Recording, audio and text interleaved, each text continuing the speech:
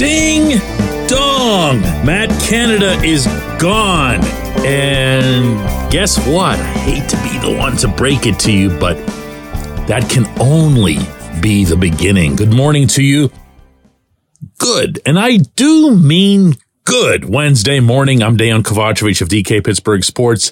This is Daily Shot of Steelers. It comes your way every weekday bright and early. If you're into hockey and or baseball, I also offer daily shots of Penguins and Pirates in the same place that you found this. Mike Tomlin fired Canada yesterday, early in the morning, as offensive coordinator. Yes, it was Tomlin who did the firing. No, I am not guessing at this. Yes, I actually know this. No, I won't accept other explanations, no matter how convenient that narrative might fit for some people who just really hate the guy and can't stand the thought that he would have done something that made them happy. Too bad, okay? Tomlin's got a lot of issues that are very real. He's got points to criticize that are very real. This isn't one of them. And among those points to criticize that are real is the cold, hard, potentially ugly fact that firing Canada at this juncture will have minimal impact on this group, this season, or for that matter, this quarterback. See, Tomlin also confirmed on this same day that Pickett will be the starter Sunday in Cincinnati. And I've got no issue with that. The last thing I want to see is more of Mitch Trubisky, and that is who would get the nod. Everyone can engage in their fantasies about Mason Rudolph. That's not going to happen. He's number 3 and he's the emergency guy, and it's just not going to happen. So you would get Mitch or Kenny, and you might as well at least give Kenny a shot to show that maybe, just maybe, this coordinator who just merited in every conceivable way his firing might have been part of the problem, meaning as it relates to the quarterback. To what percentage? We can never know this, okay? We can never know who makes the middle of the field off limits, who was responsible for these elementary wide receiver routes that were being run by Deontay Johnson, George Pickens, and others. Who made the call to throw 3 straight times with 1:42 left? Even if those questions are answered verbally, we still don't know. That's just how football rolls. They don't have to tell you everything, and they'd really rather not. And that goes double for this head coach. But this now falls into the hands of Eddie Faulkner, the running backs coach, who will be the acting or just the offensive coordinator, since I didn't hear any qualifiers mentioned yesterday, and Mike Sullivan, the quarterbacks coach, who will actually do the play calling, the in-game play calling. My guess is that you're going to see Faulkner on the sideline, the way Canada had been recently, and that you're going to see Sullivan up in the booth, where he can focus on trying to be good at something that he hasn't done in a very long time. He's done it, but it's been a while. And on top of all that, they've got to face a pretty good Cincinnati defense, and they've got to do it in a circumstance where I fear that it'll run contrary to public perception. They're not going to have a chance to do much at all with the playbook. That's just not how those things go. These players have been practicing these plays, these X's and O's, these assignments for months. And if they'd been here longer, going back, than this season, they've been practicing them for years. They've become instinct. They become things that they work out with their teammates or their offensive line mates. You can't mess with that. You just can't mess with that on Thanksgiving week. So you have a lot of different people here who are under a lot of different anvils hanging by a lot of different threads. Think about that. Think about that heading into an AFC North weekend on the road. I'll count them for you. And I'll start with Kenny because I don't believe, and this is just me, this is not anything that I've heard, this is just me. I don't believe Kenny could survive another weekend like the one he just had in Cleveland. I don't think he can do that on back-to-back Sundays and keep his job. You can say what you want about that. Again, it's just me. It's just a feeling. It's not information. And to get past that, he's going to have to do things he hasn't done for a long time. He's going to have to throw deep and connect deep. He's going to have to throw to the middle of the field. He's going to have to find his tight end. He's going to have to find George Pickens. He's going to have to stop that stupid left side roll that he does every time he sees an opponent's jersey. He's going to have to get on the same bleeping page with Deontay Johnson. No excuses. It's Thanksgiving week, and they're teaming up, hooking up on routes like it's mid-May. I got another one for you. How would you like to be Najee Harris running out of that tunnel in Cincinnati?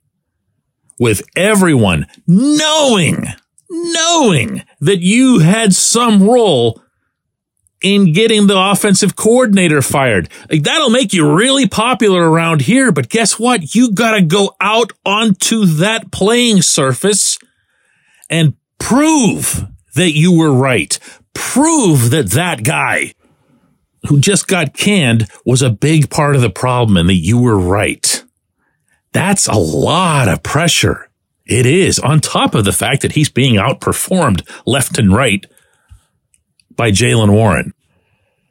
How about Faulkner? How about Sullivan? How about Pat Meyer, the offensive line coach? When you get the coordinator out of the way, you get the new coordinator, and that coordinator happens to be the running backs coach, he is going to be working probably more with you than with anyone else on the staff because he needs to figure out what hasn't gone right or what has gone right and how they can do more of it. Specifically related, obviously, to the running game. Do you know how many of those guys are going to keep their jobs after the coordinator's been gone? They need to succeed. And then there's the head coach, who I will insist still needs to get this offense back to at least some semblance of normality. These were his players. These are his players. These are Mike Tomlin's players out there. Players that he contributed toward being drafted. Every last one of them, acquired in some form, have Tomlin's fingerprints on them. He should have his job in jeopardy if this offense doesn't get turned around. He should have his job in jeopardy if it's recognized appropriately by Art Rooney that he made this move involving Canada laughingly too late. I know. There's a lot going on in this scenario, isn't there? And just wait till Sunday, and just wait till these games that follow. This storyline, this particular storyline is only going to get ramped up with each passing week. My friends, the firing of Canada, as welcome as it is, can only be the first chapter of what's got to be a lot of chapters to fix this. When we come back, J1Q. This segment of Daily Shot is brought to you by our good friends at Mike's Beer Bar. They're located on Federal Street, directly across from PNC Park. Mike has more than 500 beers on tap, including from more than 50 local breweries. Stop in and say hello. Tell Mike we sent you. Mike's Beer Bar.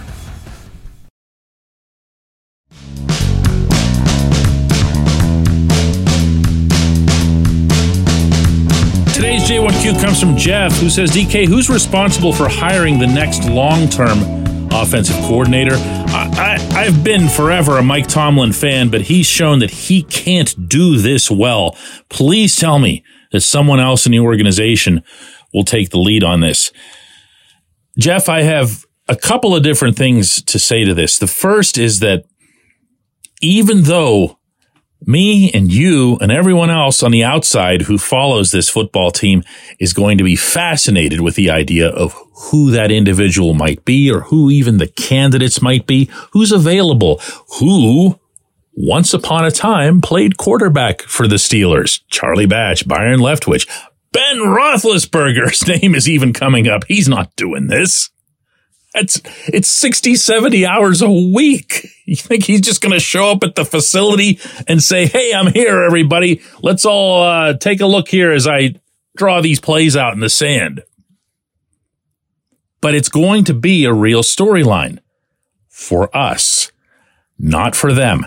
Not if Omar Khan, Andy Weidel, and of course Art Rooney are still going to conduct business with what they see as the Steelers' way. They're going to be focused on nothing other than beating the Bengals this week. And after that, they're going to be focused on beating the next team, and then the next team, and then the next team. That's just how they roll. You hear me say that occasionally in a critical tone, but the reality is, to be even thinking about longer-term offensive coordinators right now would make no sense, because you have no idea what the field is. Coordinator positions in the NFL are like musical chairs. Somebody's going to get up, somebody's going to sit down. A bunch of people are going to get up after the offseason, and you might think to yourself, wow, there's somebody I didn't expect to become available.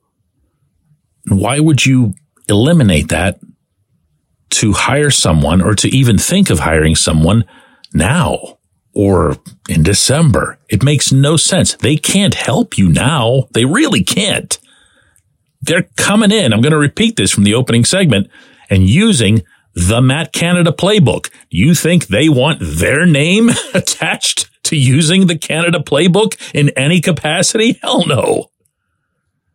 You'll have your best market for this position established in the offseason, in January, beginning really heavily in January, and then continuing on through the Super Bowl. That's when this stuff happens. That's when you see this type of movement. And that leads me to the other part of my answer for you, which is that, man, you know what? Just once, even if it's just as a novelty, how about having an actual hiring process for this? You know, let's suppose, for example, and I don't mean this to sound, disrespectful to the two guys that are going to be doing this the rest of the season, but one of them was the running backs coach 2 days ago, and now he's the offensive coordinator, and there's no way anybody could be seeing that as anything other than a communication move, which is something that Tomlin pretty much acknowledged, meaning Eddie Faulkner's great with the athletes. He'll get them back on board when it comes to spirit and camaraderie and all that other stuff, right? But let's say, purely for hypothetical purposes, that this offense was to just explode. And I'm talking about Sunday. They just light up the Bengals defense. Put up, I don't know, I just say this with a straight face, but 31 points, okay? And then you just start to see things steamrolling. They look really, really good. Okay, you have to consider the guys who get you there.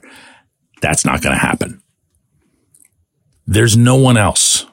There's no one else inside that physical structure on South Water Street who is even remotely close to being capable of being a coordinator. You're going to have to do a search. And when you do the search, one of the items on the Steelers checklist going back decades is make sure you get somebody who you'll be able to keep for a long time. Well, guess what? In the year 2023, in the modern NFL, you don't keep coordinators for a long time. Not on offense. They become head coaches. And that's okay. That's fine. You get yourself one of these Mike McDaniel types, these eggheads, these nerds, whatever it is that you want to call them, who just eat, sleep, and breathe modern offensive studies, modern offensive analyses. And they come in and They do great for you for a couple of years, and then everybody wants to hire them somewhere else. Well, one of two things can happen. That person can either succeed Tomlin if he decides he's going to hang it up, or, you just go through the process again. It's not the end of the world. You don't always have to hire people that Tomlin can keep under his thumb. For example, bringing in Glenn Thomas. Do you know what I actually know about Glenn Thomas and what he does with the Steelers? Hold up your forefinger and your thumb. Press them together. All right, now press that much harder. That's what I know, and I'm there a lot. I don't have any concept of what he contributes to this team.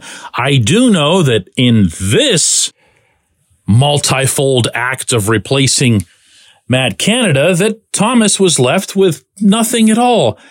So why was he brought in? And not to sound ageist here, but he's in his 60s. He hadn't really been doing anything in the National Football League. He wasn't all that accomplished in college. What was that all about? How do these hires happen? How do they get allowed by Art Rooney? This is where your owner has to step in and say, listen, we're going to conduct a real live search for this offensive coordinator. And you know what? We might do it at defensive coordinator too. That's enough of just hiring these people who we think we're comfortable with and cozy with, and they can just hang around here forever. It's been a 24 hours. It really has. It's a good development for this franchise. However down you might have been about what happened Sunday in Cleveland, believe me, this wouldn't have taken place. This wouldn't have unfolded if not for losing to the Browns and the way they did. So consider yourself at least a little bit lucky this week, because there will be one more week onto this season to see how this offense, or if this offense matures, how this quarterback, or if this quarterback matures. I don't think much of the possibilities for the remainder of this season for obvious reasons. But I do think that's worthwhile.